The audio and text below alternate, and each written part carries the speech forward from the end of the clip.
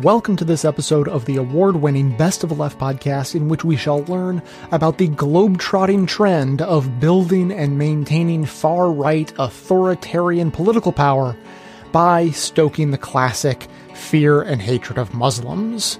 Clips today come from The Ezra Klein Show, Deconstructed, This Is Hell, Counterspin, and Jacobin Radio.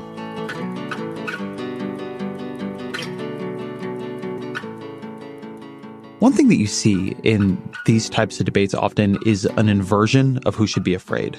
The way the situation is portrayed, certainly in America, is it Muslims or the Muslim world poses a threat to us, right? 9/11 being the most salient example. But what you actually see right now, if you look around the world, is that the world poses a terrible threat to Muslims, that there is a level of state-sanctioned anti-Muslim policymaking, violence, bigotry that is a much deeper threat to the average Muslim living just almost anywhere now than the average Muslim is to anyone else. And that you see that a lot in bigotries, that they work off of this reversal of who has the most cause to be afraid. Anti-Semitism being a classic example. Anti-Semitism being a very classic example. I completely agree. And what's interesting about the Muslim situation today, which is slowly starting to get some coverage, to be fair, more and more people are talking about the fact, about what's going on in places like India and China and Myanmar and even Sri Lanka.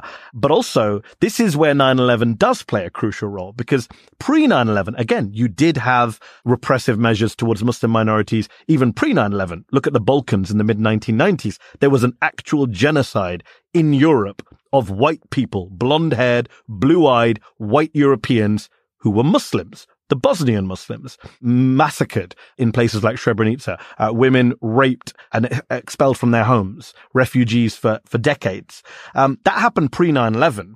But what happened post 9/11 is the United States war on terror, so-called, allowed every government around the world that didn't like its Muslim minority to jump on the Bush bandwagon and say, well, we're fighting the same war that you're fighting. And every Muslim group we don't like is the same as the Muslim groups you don't like. And you saw that even in Israel, where Ariel Sharon said in 2001, after 9/11, he said, our battle with Arafat is the same as the American battle with bin Laden, which was an absurd analogy at the time. But, you know, people were trying to see what they could get away with. The Chinese, a classic example of that. When we talk about the Uyghur situation today, 1 million Uyghur Muslims, ethnically Turkic, religiously Muslim, living in Xinjiang province in China. More than 1 million of them, according to the UN and other human rights groups, being held in, I don't know what to call them, concentration camps, detention camps, re-education camps, prisons in Xinjiang province. And you look at the history of that conflict, and a lot of people in the West are waking up to it and are rightly condemning China, including the Trump administration. To be fair to them, it's the one issue they've been good on. But what we don't do is there's not enough self-reflection to say, well, what justifications are the Chinese using here? In fact, straight after 9/11, Ezra, the Chinese government went to the UN and said, you know what? If the US is fighting Al-Qaeda, we're fighting an offshoot of Al-Qaeda called the ETIM, the East Turkestan Islamic Movement, a group that no one had ever heard of. No terrorism scholars had heard of them. No China watchers had heard of them. And yet the Chinese government claimed this was a major part of the bin Laden network. And by 2002, the UN and the US had listed this group as a terrorist organization. And since then, every time the Chinese go after the Uyghurs, they say it's an anti-terrorism operation. Why should you be allowed to drone terrorists and we can't re-educate them in our camps? I want to note something that you just said that I think is contrary to what has become the dominant conventional wisdom here, which is in the Trump era, a lot of people look back on George W. Bush, particularly George W. Bush right after 9/11, and things he really did say and efforts he really did make to stop the aftermath of 9/11 being just a wave of anti-Muslim bigotry. Yes. But the way they created the concept of the war on terror, the axes of evil and so on, created a context that was so malleable that a lot of other countries, a lot of other players, and in Washington and even inside the Bush administration, a lot of people who were bought into a clash of civilization rhetoric were able to create this conflation of a war they wanted to fight on terrorism with a war they wanted to fight on the Muslim world. And a lot of this weird debate that has burbled in the background for a long time, and Trump was part of it, about whether or not, and I forget the exact wording, everybody's always arguing about whether or not terrorist attacks should be called Islamic extremism or Islamic terrorism versus just terrorism. It's part of this debate. It's part of this question of, are you going to fit this into a narrative that can be used this way? Or are you just going to call this terrorism and treat it as a part not of the Muslim world, but a part of the terrorist problem, which includes white nationalist groups and includes just general nationalist or regime changing groups and so on? I think you're right to put your finger on it, Ezra. And one thing I'd throw up, and I'd be interested to hear your view on this. So I wrote a piece I'm trying to think when, December 2015 for the New York Times. I wrote an op-ed. It was shortly after I'd moved to the US. The Republican presidential race was in full swing. Trump was in the lead. Ben Carson was in second place. And I wrote a piece saying, I miss George W. Bush. And I got attacked by my fellow lefties for that headline in the Times. And it was a piece saying, for all of his many sins and all the people he killed, one thing Bush did, as you said, was after 9/11, he went to a mosque in DC. He said, we're not at war with Islam. Muslim Americans are our friends and our fellow citizens, etc., etc. Whereas Trump at the time was saying, ban all Muslims from America. Ben Carson was talking about a Muslim Brotherhood takeover of the US government. Marco Rubio was talking about shutting down Muslim cafes. Ted Cruz was talking about sending police into Muslim neighborhoods. Chris Christie was talking about turning away Muslim refugees. John Kasich was talking about setting up a Department of Judeo-Christian Values. And I was kind of like saying, in this Republican Party, Bush actually looks like a moderate. He wouldn't be able to run right now because he's not as anti-Muslim as everyone else. And a lot of the pushback I got at the time was along the lines of what you've just mentioned, which is, well, yes, he wasn't openly bigoted. He wasn't making crude anti-Muslim slurs or smears or conspiracy theories, but he did invent an architecture of domestic repression in which Muslims in the US were surveilled, detained, held up at airports, had their mosques spied on, etc. And of course, abroad, he killed a hell of a lot of Muslims. And now the argument becomes, is it better for Trump to say the quiet part loud and just own up to what previous presidents, including Obama, were doing, which is basically targeting Muslim groups, but saying this is not a war on Islam or Muslims, it's a war on a generic idea, a noun, on terrorism? Or do you own up to it and say, actually, this is a war against certain groups of Muslims and lots of Muslims are going to die in the process? And I'm always torn on that because on the one hand, obviously you want people just, to say it as it is. On the other hand, there are huge implications to talking in the way that Trump does. One of those being the massive rise in hate crimes, anti-Muslim hate crimes here in the US and across the world, as a result of his brazen Islamophobia.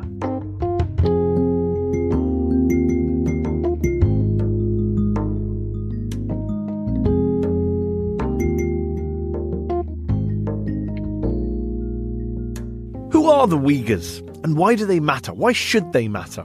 Well, they're one of the 56 ethnic groups officially recognized by the Chinese government, a mainly Muslim, Turkic-speaking minority group who comprise less than 1% of the Chinese population, though they live in China's biggest province, Xinjiang, or East Turkestan, as many Uyghurs prefer to call it, especially those who support independence from China.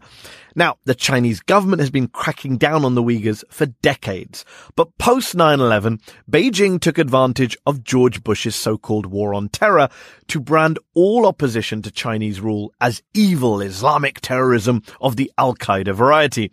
In recent years, they've gone much further and now seem to see all Uyghurs as potential terrorists, extremists, separatists. But the Chinese government is making no apologies for the way it's running Xinjiang. It has told the UN that there's been a major crackdown there in order to rein in violent Islamic extremism and those who would separate Xinjiang from the rest of China. Beijing has banned Uyghur parents from naming their sons Mohammed, blocked their children from entering mosques, forbade Uyghur government employees from fasting during Ramadan. Uyghur Muslim men are prohibited from growing, quote, abnormally long beards, while Uyghur Muslim women cannot wear the face veil in public.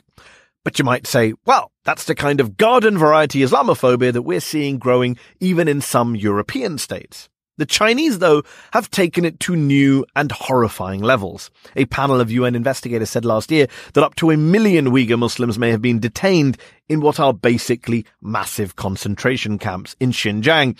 Earlier this year, the State Department said the true number might be closer to 3 million. To put that in context, the Uyghur population of Xinjiang is around 11 million people. So anywhere between 1 in 10 and 1 in 4 of the total Uyghur population in that province is being detained against their will, kept in camps, imprisoned. That's an astonishing number of people, both as an absolute number and as a proportion of their population. And those who have been released, those who have fled the country, say that in those camps, Uyghur Muslims are being not just forcibly brainwashed to love President Xi Jinping and the Chinese Communist Party and hate Islam, but also starved, sterilized, tortured, raped, and yes, killed. And look, it's not just life in the camps that's so brutal and intolerable and like nothing we've seen before in the modern era. It's also life outside of the camps, across Xinjiang, a province which has been turned in recent years into a kind of dystopian police state. Earlier this year, the New York Times reported that the Chinese authorities are using a vast secret system of advanced facial recognition technology to track and control the Uyghurs as they move around, go to work, go to school. The Times called it, quote, the first known example of a government intentionally using artificial intelligence for racial profiling. Racial profiling of an entire people in a province. And that's outside their homes. Inside of their homes, as Human Rights Watch documented last year, they have had to deal with Communist Party snoopers from the Han Chinese majority community who have been sent to stay in Uyghur homes and monitor them. Imagine that. Just imagine men from the government coming to stay in your home, to live in your house 24/7, to watch you and your family talk, eat, pray. It's almost beyond belief.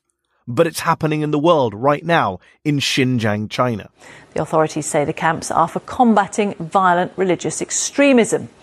Now, some Uyghur parents speaking in exile have told the BBC that as well as losing adult relatives, their children too have disappeared, and they are not being told where they're held. And though the Chinese deny it and deny the camps and deny the repression, a recent and pretty unprecedented leak of government papers from the Communist Party to the New York Times, dubbed the China Cables, confirm both that the president of China himself has called for the showing of, quote, no mercy against the Uyghurs, and that one senior Communist Party official in Xinjiang tried to stop some of these repressive measures against the Uyghurs, and he failed. He himself was imprisoned. This is a document the world was never supposed to see. Instructions on how to run a detention camp. The documents show that Chinese government officials designed the camps as brainwashing centers on a massive scale. China says there's nothing to worry about. The camps are just for training. Here's the thing to remember, though. The Chinese government isn't just powerful at home. It's powerful abroad. Its economic clout and sheer size means that governments, including Western governments, can't or won't do much to help the Uyghurs. I mean, there's the occasional protest or stern letter. In July, for example, 22 nations, including the UK and France and Canada, signed a letter addressed to the UN calling on China to end its massive detention program in Xinjiang. Last month, the United States Congress passed an act restricting the sale of surveillance technology to Beijing and bringing in sanctions against Chinese officials involved in locking up Uyghurs. And to be fair, even the usually Islamophobic Trump administration has taken a strong line against the repression of the Uyghurs. Here's Secretary of State Mike Pompeo speaking over the summer. China is home to one of the worst human rights crises of our time. It is truly the stain of the century. Though, of course, the Trump administration doesn't like China already because of the trade war. And so be under no illusion. The moment Trump signs some sort of trade agreement with China and the trade war with Beijing ends, his administration, I suspect, will stop saying anything or giving a damn about the Uyghurs. But look, it's easy to slam Trump or the US or the West for not doing enough here. But as a Muslim, it is deeply depressing to me to see the countries of the Muslim majority world not just silent on this looming genocide against the Uyghurs in China, but actually coming out publicly and backing the Chinese government. Yeah, backing it. Just a few days after those 22 Western nations published their anti-China letter in July, 37 other nations put out a pro-China letter, saying that because of the, quote, grave challenge of terrorism and extremism, China has undertaken a series of counter-terrorism and de-radicalization measures, including setting up vocational education and training centers. Vocational education and training centers. My God. In fact, Mohammed bin Salman, MBS, the Crown Prince of Saudi Arabia, went to Beijing earlier this year and said it was China's right.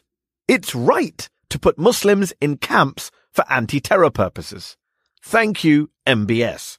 Earlier this month, I interviewed the Pakistani Human Rights Minister, Shirin Mazari, on my Al Jazeera English show Up Front. I asked her, as the Human Rights Minister, whether she would condemn the horrific mistreatment and mass incarceration of her fellow Muslims, the Uyghurs, at the hands of the Chinese. Pakistan happens to be a close ally of China, dependent on Chinese investment and money. Here's how that exchange went down. We talk to the Chinese government. When we get evidence, we take it up. But China is an ally of ours, and we will not go screaming on the streets about it. So have you condemned them privately? Have you condemned them privately? I think that our government has been speaking to the Chinese, hearing their point of view, giving our position. What is their point of view when it comes to locking up millions of your fellow Muslims? That's what you're saying, that they're locking up millions of fellow Muslims. Are you saying they're not? I am saying that there may be cases, and we have taken it up with the Chinese. That's how we deal with our allies. So who's going to speak up for the Uyghurs, either in the West or in the Muslim majority world? Are we really going to all just sit back and watch a cultural genocide in which the Chinese government tries to wipe out Uyghur culture, faith, history, heritage?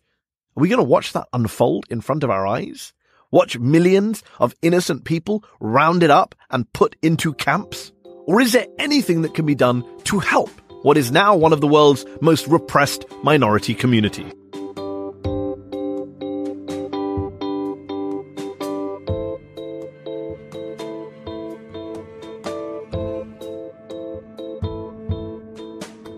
Why were people shocked when Trump went through with his campaign promise of the Muslim ban? Nobody should have been surprised or shocked. So what does it say about those who were surprised and shocked by his Muslim ban when it was a campaign promise and was actually put into effect? Did his critics simply not believe he would go through with his promise, that it was just hyperbole?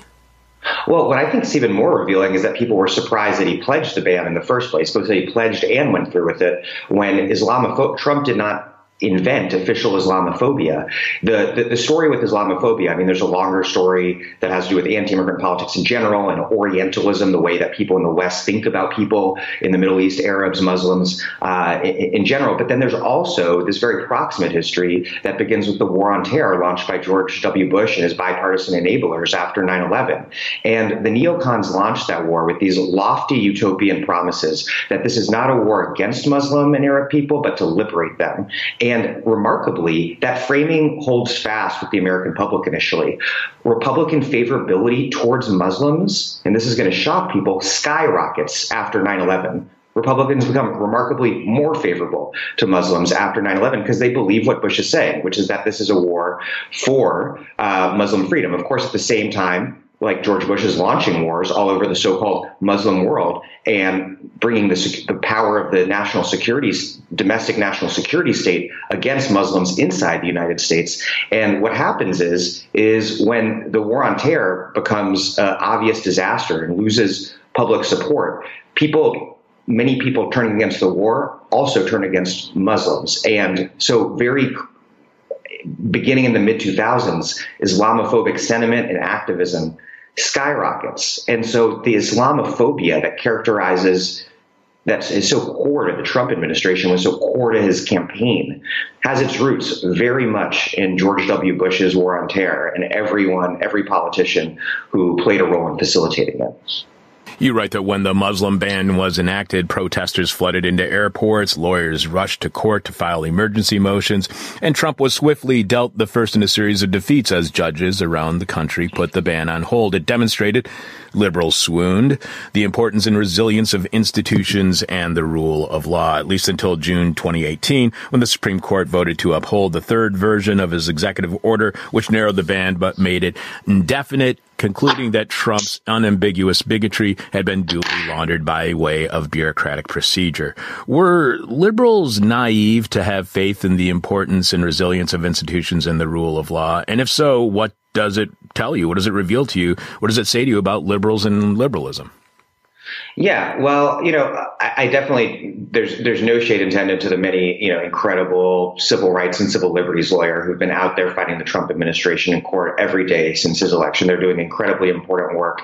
And they have, for example, held up his attempt to eliminate DACA, a protection for young immigrants who came to this country as children. And that's extremely laudable, critical work. But the political faith that many liberals have placed in institutions and the law is incredibly misplaced, because those institutions are not only deeply politicized, but they've been deeply politicized as part of the war on immigrants. I mean, especially since the 1990s, when we had Bill Clinton, in response to surging right-wing anti-immigrant sentiment in the 1990s, pass a number of laws that tied our immigration enforcement system to our criminal justice system. By the time that the Obama administration came around, he had this program called Secure Communities that made every police station and sheriff's office and jail in this country a front door to the deportation pipeline. So the war on immigrants was actually embedded in our criminal justice institutions, in our legal institutions.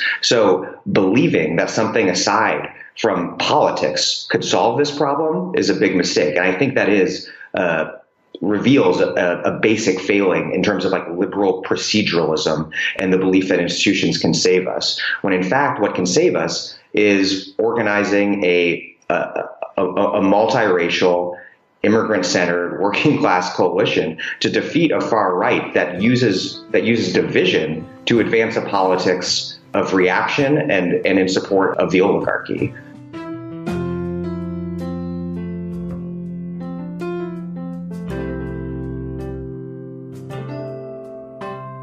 This election season, go deep, direct, and unfiltered. C-SPAN's Campaign 2020 differs from other political coverage for one simple reason. It's C-SPAN. C-SPAN brings you an unfiltered view of politics so you can see the biggest picture for yourself and make up your own mind. On C-SPAN, you'll find in-depth, uninterrupted coverage of the candidates, the issues, and the events that are steering us to Election Day. Follow the campaigns and watch the town halls, rallies, and more live as they happen on C-SPAN. Then dig even deeper and search the candidates' positions over the years using C-SPAN's online archive with more than 250,000 hours of video. Get an unfiltered view of politics with C-SPAN's Campaign 2020 on the C-SPAN television networks, on the C-SPAN app, or online at c-span.org. All brought to you as a public service by your television provider. Make up your own mind with C-SPAN's Campaign 2020.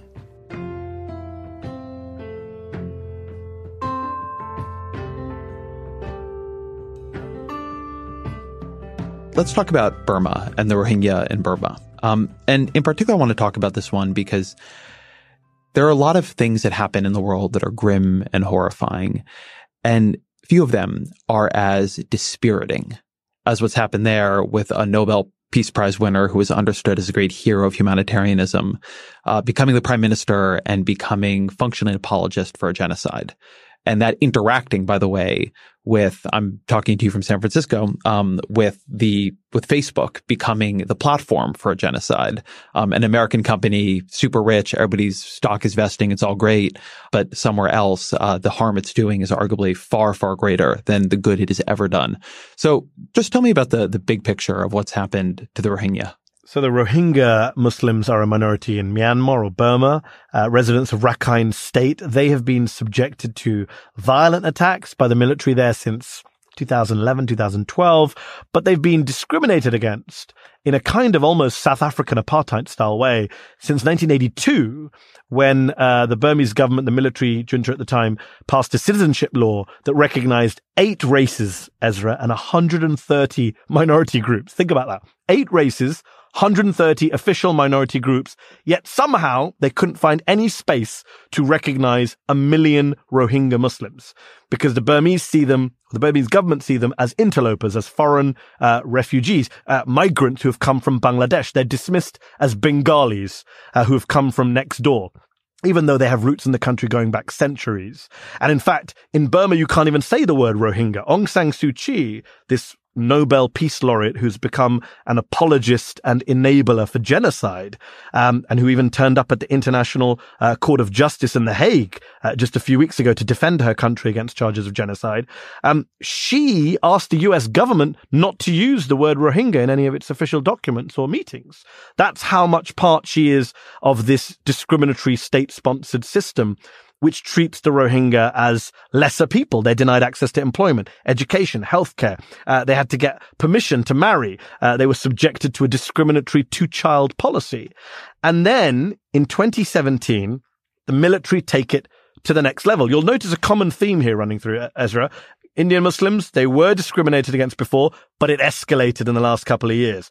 Uyghurs have been discriminated against a while, but it's escalated in the last couple of years. Rohingya, discriminated against for a while, but in 2017, it goes up to the next level where the Burmese military come into Rakhine State in western Myanmar. They launched this campaign of unspeakable terror and violence. Crimes that are, you read about this stuff and you cannot believe what you're reading, that this is happening in the present day. Men hacked to death. Children literally burned alive. Women, young girls raped, sexually assaulted. 700,000 Rohingya, conservative estimate, driven from their homes. Tens of thousands killed. The US State Department has called it ethnic cleansing. The UN, a fact-finding commission by the UN accused the Burmese military of genocide. The US Holocaust Memorial Museum in DC sent a team to investigate and said, yes, this is genocide. When we say never again, no, it's happening again. And this has happened in front of us in a country that most of us know very little about, to a group that most of us know very little about, and led by a woman who we all know as this great champion of human rights, but turns out she was never really a champion of human rights, Aung San Suu Kyi. She was actually a Buddhist nationalist and a racist, like a lot of the other people who run Myanmar. I have two questions on this. So one, I think that if you know Buddhism in America and its sort of American, Northern Californian mindfulness, semi-secular variants, right? Richard Gere. I think people don't always realize that there is actually like Buddhist ethnic groups, Buddhist nationalists, who do terrible, terrible things. And for her to be one of them, I think is one of the great, horrors of this age. Let me ask you, when she went to the International Criminal Court and she defended Burma against charges of genocide, how does Aung San Suu Kyi defend what is happening under her watch? Their defense is very simple. Their defense is twofold. Number one, we're fighting terrorism. Oh, there you go again, terrorism. Everyone wants to jump on the terrorism bandwagon. We are fighting terrorists. The Rohingya groups are terrorist groups, and that's all we're doing. And number two, the reports of everything else is quote unquote fake news. Oh, heard that phrase before as well. Notice both arguments based on two US presidents. The terrorism argument from George W. Bush, the fake news argument from Donald J. Trump. And that's basically all they have. In fact, her office, Aung San Suu Kyi's office, when there were reports of mass rape going on in Rakhine, they put a headline on their website, on the official Burmese government website, on her personal office's website, and in capital letters, Ezra, it said, fake rape. In English, fake rape. They put up for the world's media to see their response. She was once interviewed by a friend of mine at the BBC, a Muslim anchor, and after the interview was over, she didn't realize her mic, she was in a remote studio, and Suu Kyi didn't realize her mic was still on, and she turned to an aide and she said, "You didn't tell me I had to be interviewed by a Muslim."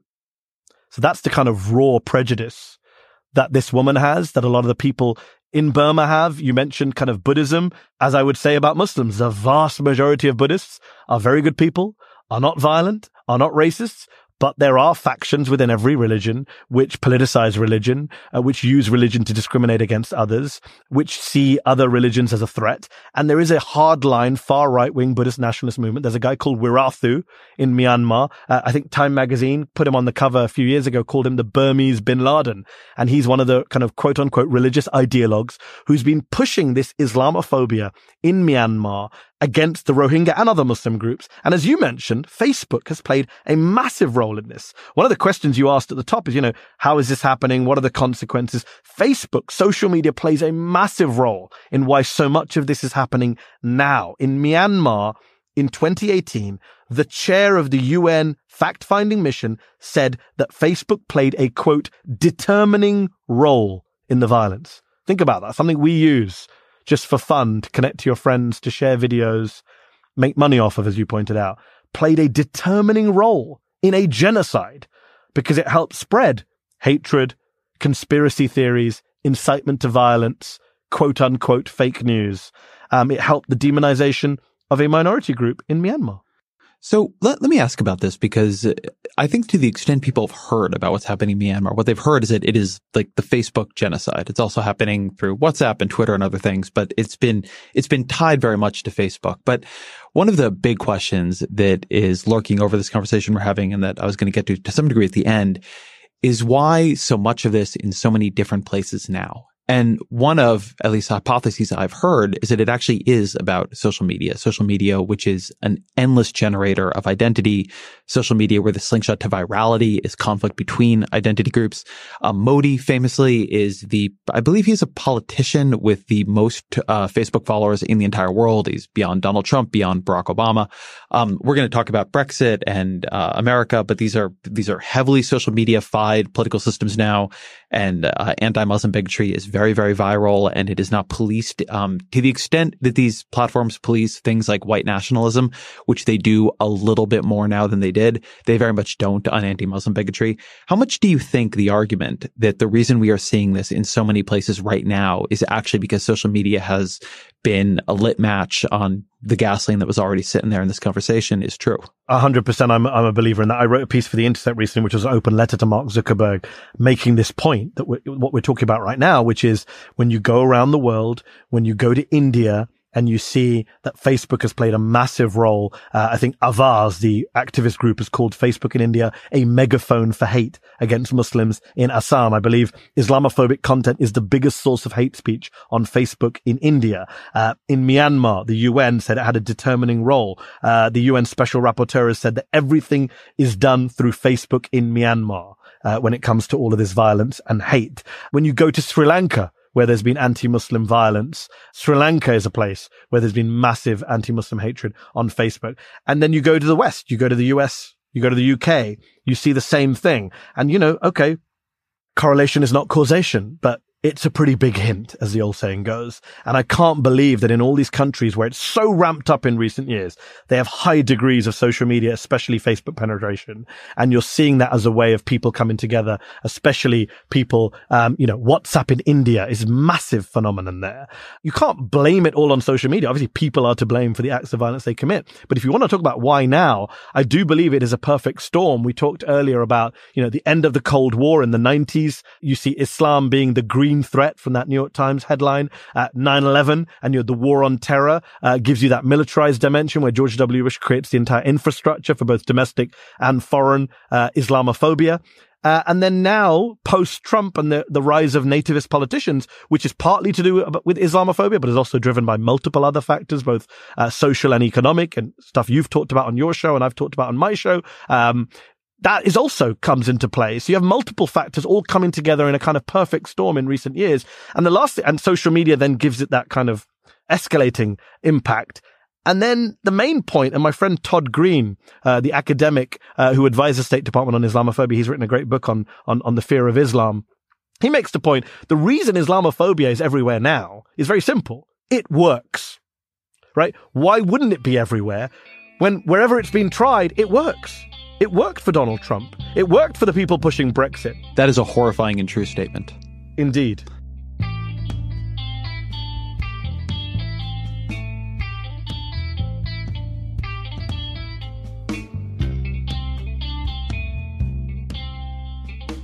U.S. elite media aren't in the habit of highlighting protest in formally friendly countries, but hundreds of thousands of people in the street throughout India should be hard to ignore. The peaceful protests have been met with brutality. At least 27 people have been killed. What is behind the unrest? Historian and journalist Vijay Prashad is chief correspondent at Globetrotter, a project of the Independent Media Institute, chief editor of Leftward Books, and the director of Tricontinental Institute for Social Research. His most recent book is Red Star Over the Third World. He joins us now by phone. Welcome back to Counterspin, Vijay Prashad. Great to be with you.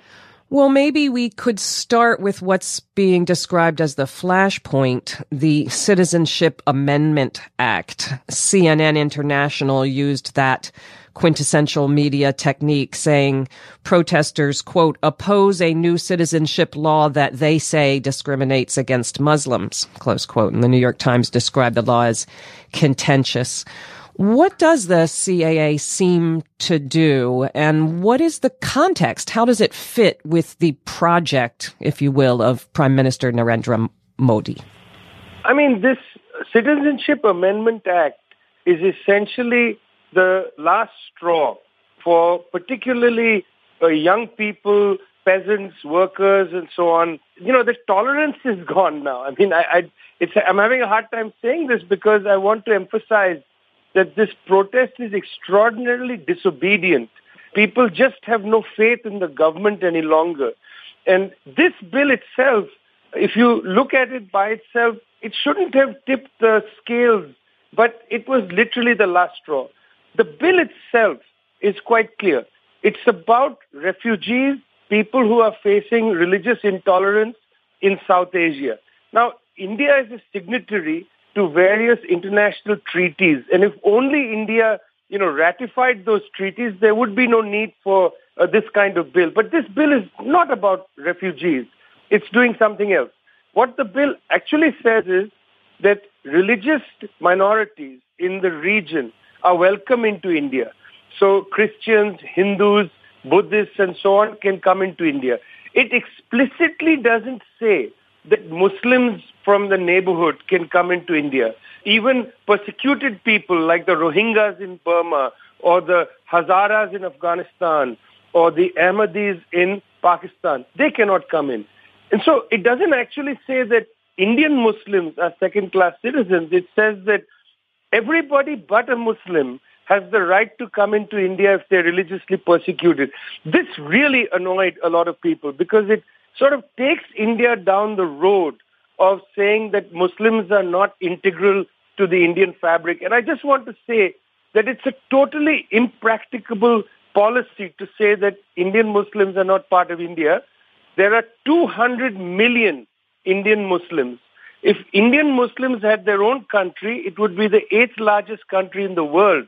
It's the same population as Nigeria. There's no way to put 200 million people into a concentration camp. There's no way to deport 200 million people. This is entirely about fear-mongering, about making a very large number of Indians feel that they are second-class citizens.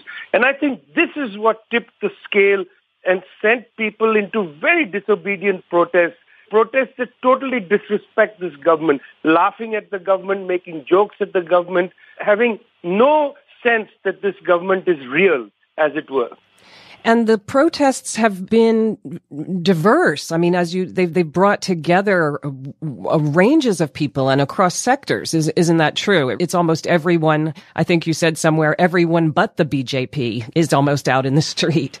Yes, quite right. Initially, of course, these were protests led by students, I should say, because students have been fighting against the raise of fees in public universities. They've been fighting against unreasonable kinds of programs being set up inside colleges. For instance, the study of the supernatural and ghosts, the study of the healing powers of cow urine and so on. This has really bothered students, and they've been out on the streets for the last year fighting really almost lonely action against the government. So students began the protest, but the student protests brought millions, hundreds of millions of people onto the street. I was in a protest in Calcutta. There must have been 50,000 people there, students in the lead, but then there were intellectuals, there were peasants, there were workers, and so on. All this culminated in attacks by the government on several public universities where students were demonstrating against the Citizenship Amendment Act. These attacks were so vicious that they brought even more people onto the street. Governments calculate repression in such a way that they feel if they can repress protests, it scares people. They don't come to the streets. But I want to emphasize this disobedience aspect. Despite the crackdown, despite the repression, more and more people have been coming on the street. Poets have been writing new poetry. And on January 8th, over 200 million Indians went on a general strike. This was a strike that had been planned previously by the trade unions, by the peasant organizations and so on, but they wrapped their own struggle into the struggle against the Citizenship Amendment Act. And you had probably the world's largest strike in history. Last year, there were 180 million workers and peasants on strike. This year, it's about 200 million. It was an extraordinary event across India. Now, do you think that Modi and the BJP are taken aback or surprised by the scale and the vitality of the protest, particularly as they are, as you say, so disobedient, so, dangerous?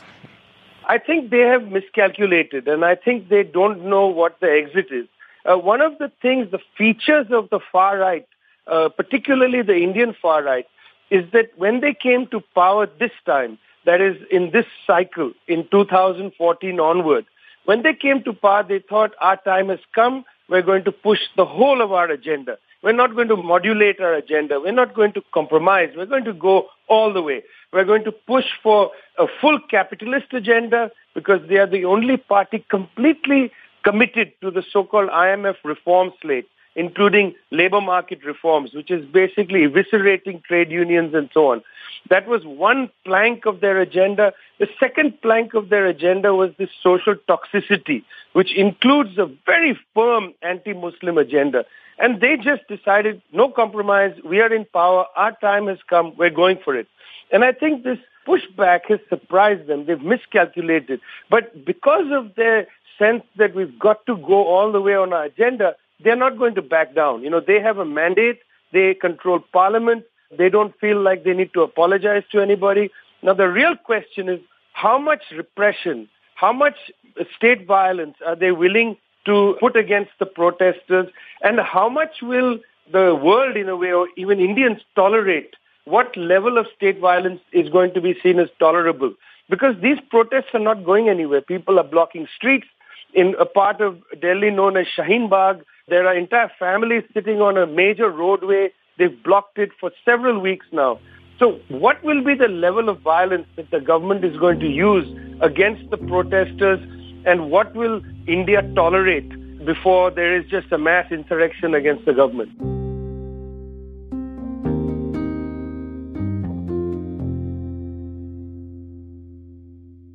If you would love a way to financially support this show without it costing you anything, there's good news. You can support the show by bookmarking and using my affiliate link every time you shop with that company online.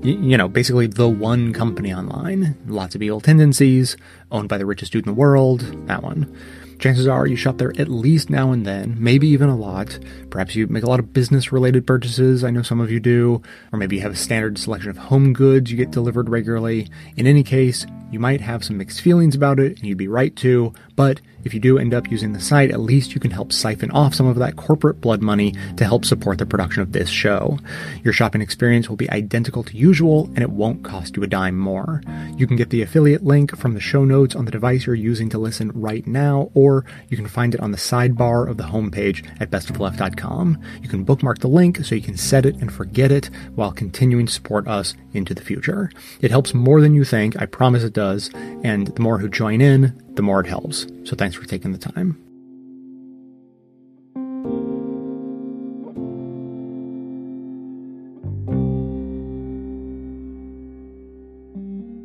This legislation, Modi's government, the politics, the RSS, sort of fit into a global pattern. We've got Bolsonaro in Brazil, we've got Trump in the United States, Orban in Hungary.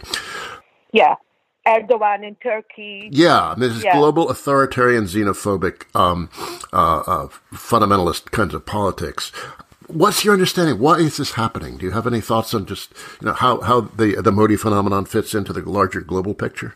I think anybody who sort of claims to be a thinker these days is thinking about what do these groups have in common? Why are they taking place at the same time? There are a couple of thoughts I have. One is sort of the very obvious reason that people point out, which is rising inequality, right? Rising aspirations meets rising inequality.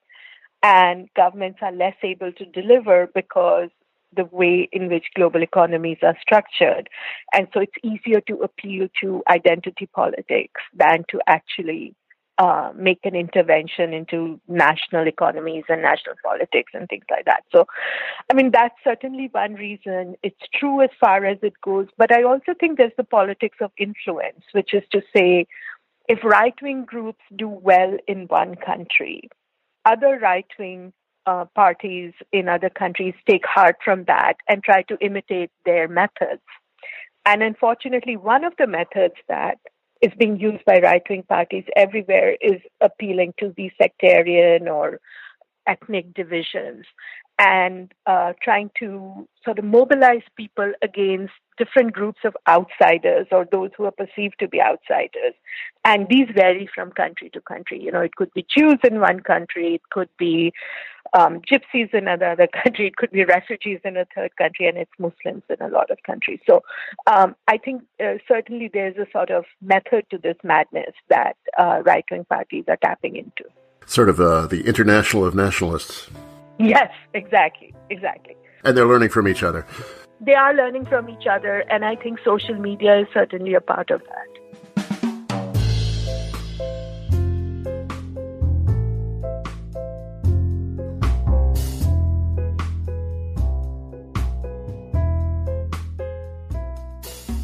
I want to emphasize something you said in there because I think it's really important to understanding politics in this era. There have been a bunch of studies. Shadi Hamid did one, but others have done many, showing that the driver of far-right populist parties in the U.S. and in Western Europe is immigration. These parties, they happen in times when the economy is good and they happen in times when the economy is bad. They happen under very different situations with social services and how many social supports the country has. They happen in places where there are opioid crises and in places where there are not opioid crises. But the thing that is always a very primary motivator of them is immigration. And in all of them, one of the key ways immigration is weaponized into fear is Muslim immigration. And this had a very, again, a somewhat farcical version in the 2018 election in America, where Donald Trump began trying to freak people out about this caravan coming up from Central America. And when it wasn't working that well, he began to say, and others around him said, well, we don't know. There could be jihadists in this. Yep. Middle Easterners in the caravan. Middle Easterners in the caravan. Remember they said we found a prayer rug near the border. Do you remember that? That was a classic one. And so, I mean, this was a public thing. Like, reporters were there. Like, the caravan was public. They were coming to turn themselves in legally and ask for asylum. And when they really needed to turn up the fear, what they said was not that this is full of Central Americans who are fleeing gang violence and economic despair. What they said is, as you say, there might have been a prayer rug nearby. Maybe there are jihadists in here. Maybe there are Middle Easterners in here. And then in Europe, this has been much more salient because you've had much more direct Muslim immigration from the Syrian refugee crisis and other things. I think that when people hear immigration, they code it, particularly in America, even when you're hearing it for other places, they code it the way we think of it here. Immigration is an economic issue, immigration as, Mexicans coming in, but it's often, particularly in Europe, the immigration issue isn't actually a Muslim issue. It's about protecting your country from Muslim invasion and inversion, right? This whole idea that these countries are going to become filled with Sharia law. Well, there was a very famous French book a couple of years ago imagining a France that had become like a Muslim superstate. There's a lot of fevered imagining around this. You mentioned the horrifying manifesto of the shooter.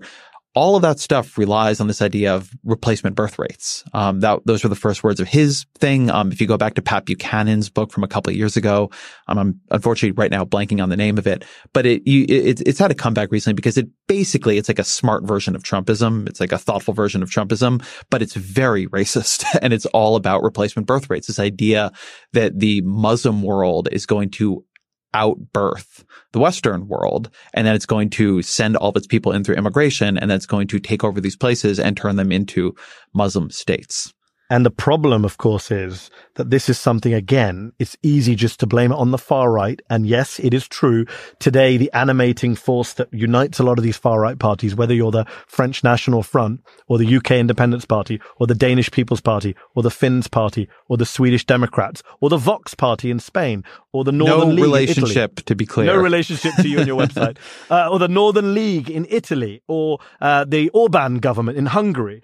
definitely it's Islamophobia and targeting Muslim immigrants in particular, which brings them together in a way that anti-Semitism used to bring them together. What far-right parties realized a while ago, the smarter ones, maybe not Golden Dawn in Greece, but the savvier ones like Marine Le Pen in France, who got rid of her dad, the anti-Semite, they realized that anti-Semitism doesn't work anymore. It's still a taboo in most parts of the Western world. Not all of them, but still is.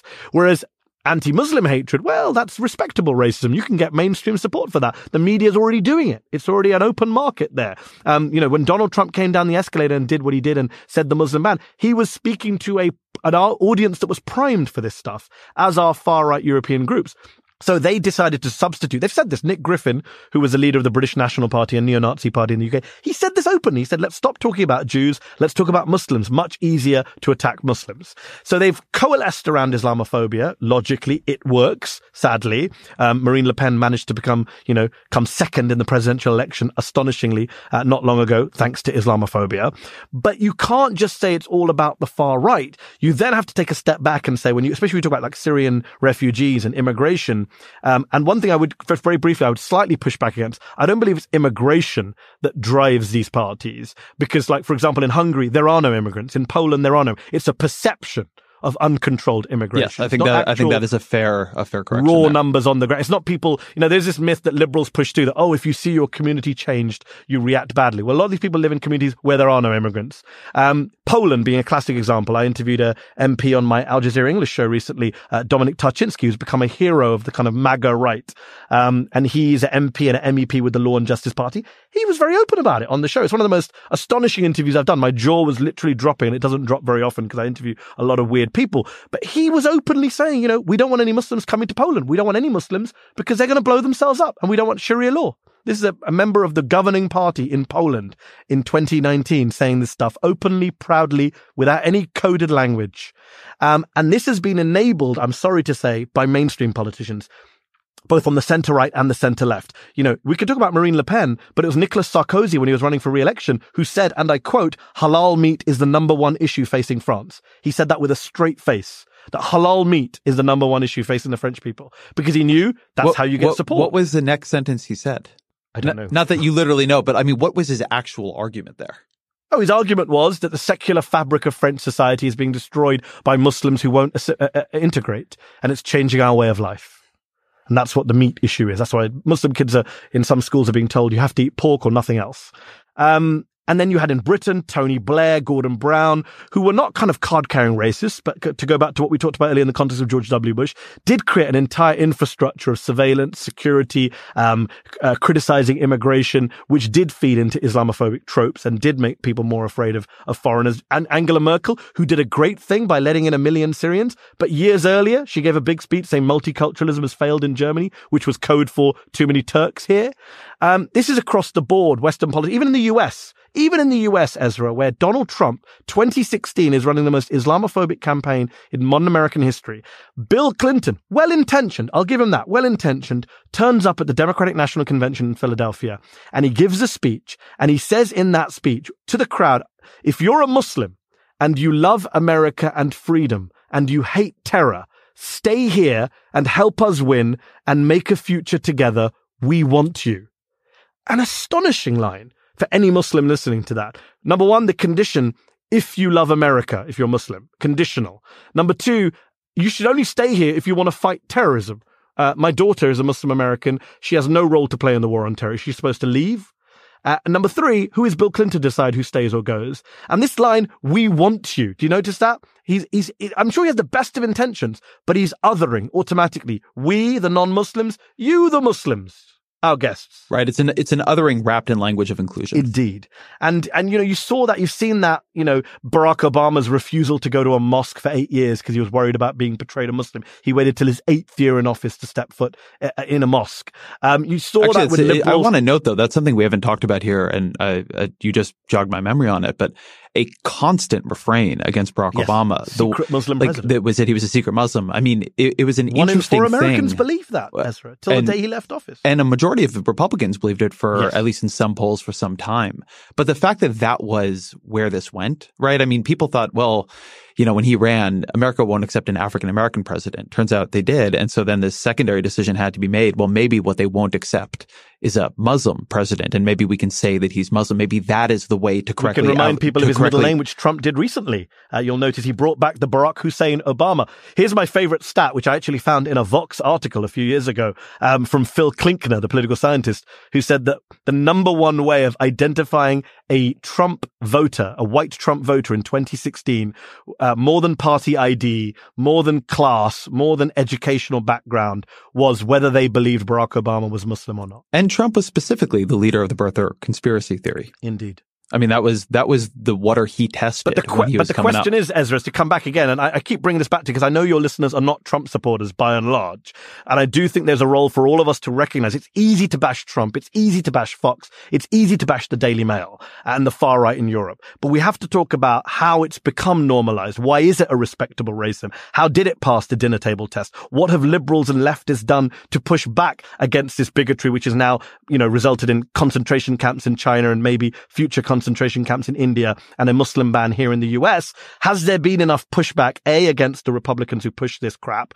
Has there been enough pushback against liberals in our midst, like the Bill Maher's and Sam Harris's, who say outrageous things? You talk about replacement theory. Sam Harris was fear-mongering about Muslims, Muslim numbers and demographics in France years ago, which he only recently very reluctantly apologized for. This idea of Eurabia, of Arabs taking over Europe. What have we done to push back against them in our midst? And where have we been when this stuff has raised its head? Have we turned a blind eye? Obama, as I said, didn't go to a mosque, which I think was a big mistake. Not only that, when he was accused of being Muslim, he put it in I think there was an Obama campaign website which had it in a list of kind of smears, like being called a Muslim. It was almost accepting the terms of debate. And I think Colin Powell, of all people, said it best back in 2008 on Meet the Press. He said Obama is not a Muslim, but saying that is not enough. You have to go further and say, so what if he was a Muslim? Why would that be a problem?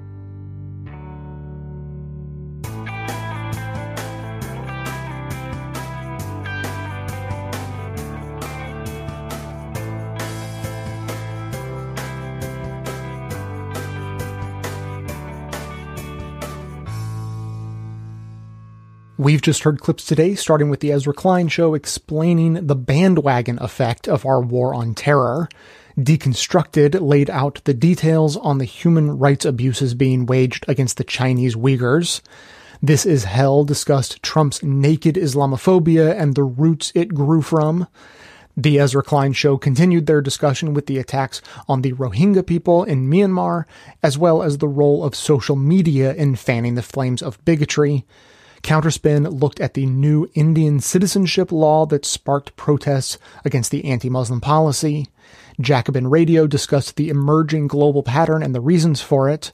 And finally, we just heard the Ezra Klein Show once again discussing how Islamophobia became normalized in the U.S. as the acceptable bigotry and the fact that the left did too little to combat it while it was on the rise. Members will be hearing details about what's going on in China and India, including the history of India's President Modi and his far-right party. To hear that and all of our bonus content, which also includes more voicemails and plenty of extra commentary from me, plus ad-free versions of every regular episode, sign up as a patron of the show at patreon.com/bestofleft. And now, we'll hear from you.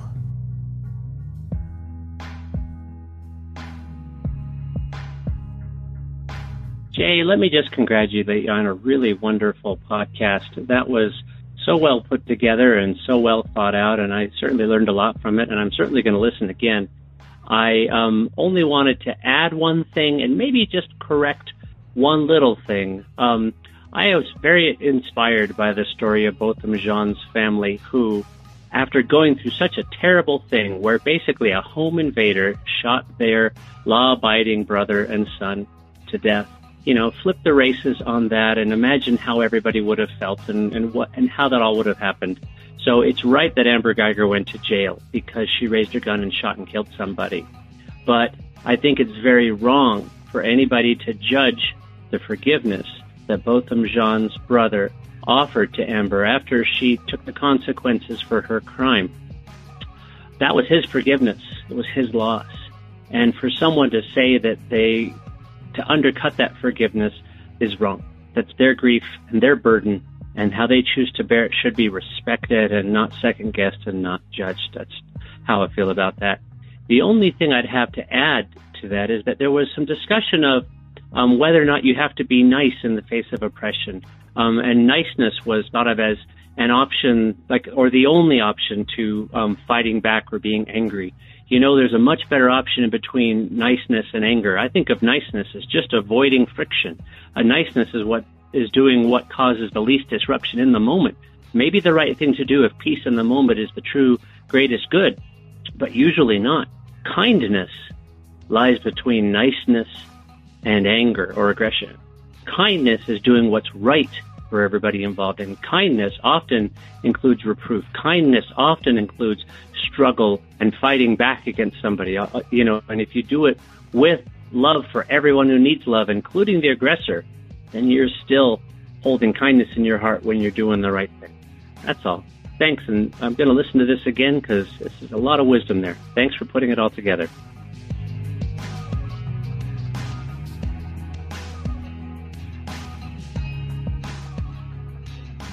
Thanks for listening, everyone. Thanks to our production assistant, Joel McKean, who helps gather clips to make this show possible. Thanks to Amanda Hoffman for all of her work on our social media outlets and activism segments. And thanks to all those who called into the voicemail line. If you'd like to leave a comment or question of your own to be played on the show, you can simply record a message at 202-999-3991. Now, I hope you'll agree. I think that the message we just heard was an interesting one. It gave me some things to think about and talk about. As you heard, it's a two-part message. The second part about kindness I thought was all just great and fine, and I have nothing to add to that. The first half, though, about cautioning against judging people when they are in the process of giving forgiveness, I also think is pretty reasonable, but deserves a second look, because I think that there's more than one way to look at that, which is where all the complicated feelings come from. So I think the caller, who I don't believe left his name, was coming very much from the individualistic perspective that when a person is in the process of grieving and deciding whether to give forgiveness and on what terms and all of that, that's a completely individual process. No one can know exactly what it feels like to be that person, and you shouldn't judge them, for their decisions and for what, conclusions they come to and what they decide to do. Now, through the individual lens, that makes perfect sense, and I would completely agree. And in reality, when we deal with people or actually have judgments about scenarios like this in public news or public awareness, that's a perfectly okay way to discuss it. But one needs to understand the structural forces at play, and if there is criticism to be given, to ensure that those criticisms are directed squarely at the structural forces. And I think that that's what people were talking about. So my interpretation of everything that was said about this case, the courtroom, the police officer, the murder, the forgiveness, all of it, is that when criticism was given, it was directed at the structural forces at play. Now, you can't blame this individual person for giving forgiveness, but you can understand the structural forces that would lead him to that conclusion and question those forces. And I think that's kind of what happened. So let me try to explain what I mean in a different context. So let's talk about the structural forces of politeness. Now, politeness, I think by definition, is just social norms, that acting politely is by definition to act within social norms. And when we go through life and interact with other people, we are gently pushed in every interaction to act in certain pro-social ways. And those ways that we are gently nudged to act are by definition polite. So I bump into someone on the street. If I say, "Oh, I'm sorry," then I am immediately seen as polite, maybe a little clumsy, but, I'm seen as a polite person, and everyone says, oh, no problem, don't worry about it. But if I say nothing, I don't even have to say anything angry or rude, overtly rude, but I could just say nothing. And people would find it perfectly acceptable to give me a dirty look or make an angry comment or something like that, because we have decided that it is rude to even accidentally bump into someone and then not say anything about it. You have to kind of apologize and ensure that they know that I didn't mean anything by it. So that's how politeness works, and that's how the structural forces of society help create and enforce those polite actions and the structures of polite society. So in that sense, I know what it feels like to experience structural pressure on my actions. My actions are guided by these structural forces, these little bits of reward and punishment. Someone saying, oh, no problem, don't worry about it, it's a little reward for me, that I know that no one's angry at me and that they, give me a little smile and, wave me off because I bumped them but apologized. And a little punishment if someone decides that what I did was rude and they give me a dirty look or make an angry comment, that's a little punishment for me that I don't enjoy feeling. And so that's what guides my actions. That's structural pressure on a person's actions. But things get a lot more complicated when you add in an element like race. So I just explained that I can understand how structural pressure feels, and I can intellectually understand what racial structural pressure is, but I cannot understand it on a personal level. I have never felt it, and I have no hope of ever feeling it, really. And the racial structural pressure comes from the phenomenon that, if I, as a white guy, am rude to someone on the street, then I'm seen as a rude individual. But if you put a black person in my space and they bump into someone on the street and say nothing, then they are seen as a member of a group and that they are representing their group.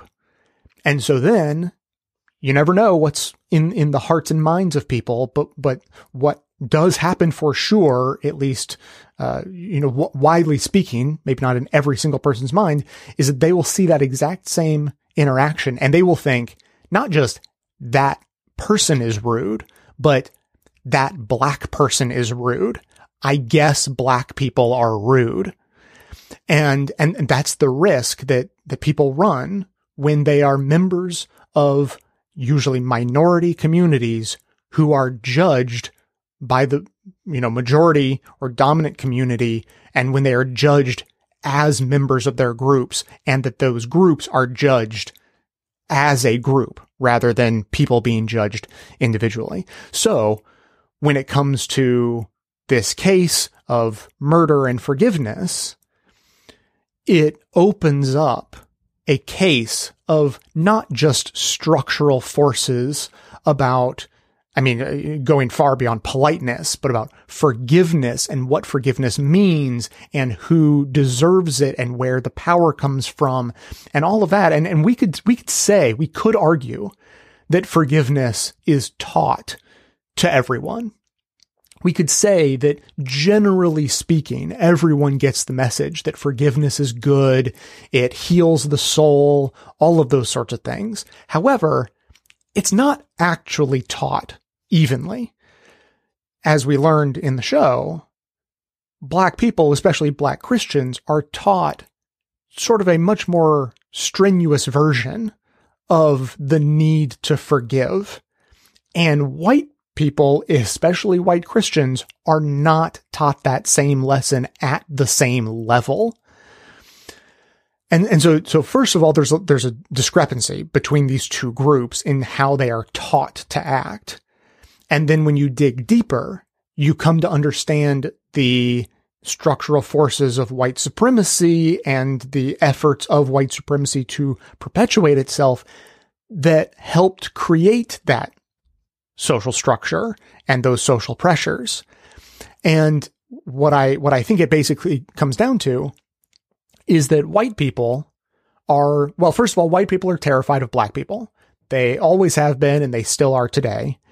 And so because they are afraid of black people, they will go out of their way to make black people's lives miserable to ensure that they can't ever gain enough power to rain vengeance down upon white people. I'm not saying that's what would happen. It almost certainly would not, and no indications I have ever seen seem to point in that direction, but that is what white people are afraid of. And so they fear that if black people get power, then white people will suffer for it. So the way this has played out over time is that white people create these social norms, these social structures, which are very similar to the structures of politeness, that say that black people, think Jim Crow era, black people can't speak impolitely to white people. They can't speak to a white person without using sir or ma'am. They can't, speak to a white woman in a romantic way. There's all these things they're not allowed to do. And if they do, they will be punished severely and possibly lynched. So, that's Jim Crow era. And as you move forward, maybe the bounds grow a little bit. Black people are allowed to do a little bit more, but they still are not to the point where, a black guy can run for president and not have a bunch of white people call him uppity. Like, we're just not there yet. So when the dominant culture of white society creates a structure like this and decides we are going to structurally enforce punishment upon any member of this community that steps out of line, the defense mechanism, and this was also addressed in the show, but the defense mechanism, the survival tactic for people of color, is to be incredibly submissive and to demonstrate all the time in all the ways possible, I'm nice, I'm not a danger to you, don't fear me.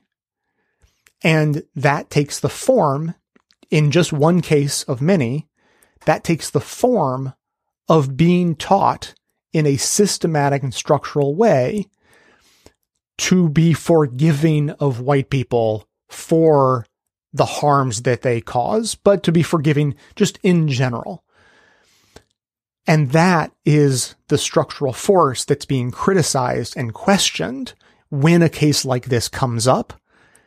And it doesn't mean necessarily that forgiveness is bad or wrong, or that someone shouldn't forgive, but you should make sure that you're forgiving for the right reasons and understand that sometimes doing what's right for you as an individual, like forgiveness, is maybe perpetuating an oppressive structure where white people basically don't ever have to apologize for anything they've done.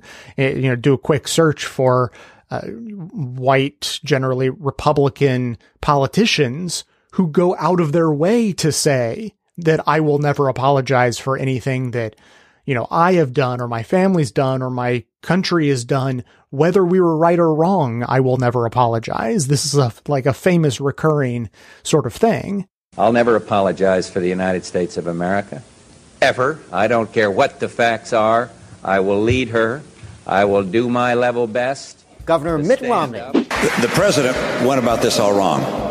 He went around the world and apologized for America. I will not and I will never apologize for America. A few months into office, he traveled around the globe to apologize for America. So white people don't have to apologize because they're in power. Black people do have to forgive because they are out of power, and it's a survival strategy to be forgiving and very overtly passive in the face of oppression, lest that oppression get worse. So I would strongly doubt that any of these types of things go through the mind consciously of a person of color put in a position like this guy was when deciding whether or not to forgive.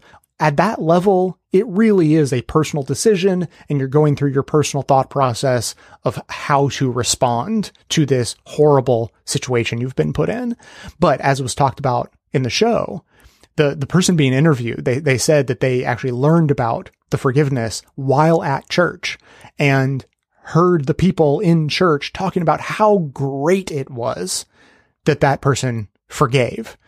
And that's what's sort of perversely, backward and perpetuating of that oppressive system, that when those members of that black church go out of their way to highly, highly praise a person for forgiving the murderer of their family member, they are helping to perpetuate that cycle of black people always needing to be seen as forgiving and submissive and, above all, non-threatening.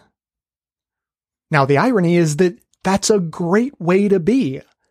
And if everyone were forgiving and non-threatening, then we'd live in a much better society. So it's not that anyone is actually saying we need to be less forgiving, we need to be more angry, we need to be feared. No one is making that argument, especially not me. But the anger that comes up from a situation like this, and the reason that people question these types of scenarios, is that it's a double standard, and that white people are never held to that same standard, and they're never expected to apologize or to forgive in the same sort of way. They're expected to take vengeance, which they very often do. If you have thoughts about any of this, I would love to hear it. As always, keep the comments coming in at 202-999-3991. That is going to be it for today. Thanks to everyone for listening. Thanks to those who support the show by becoming a member or making donations of any size at patreon.com/bestofleft. That is absolutely how the program survives. Of course, everyone can support the show just by telling everyone you know about it and leaving us glowing reviews on Apple Podcasts and Facebook to help others find the show. For details on the show itself, including links to all of the sources and music used in this and every episode, all that information can always be found in the show notes on the blog and likely right on the device you're using to listen. So, coming to you from far outside the conventional wisdom of Washington, D.C., my name is Jay, and this has been the Best of the Left podcast, coming to you twice weekly, thanks entirely to the members and donors to the show from bestoftheleft.com.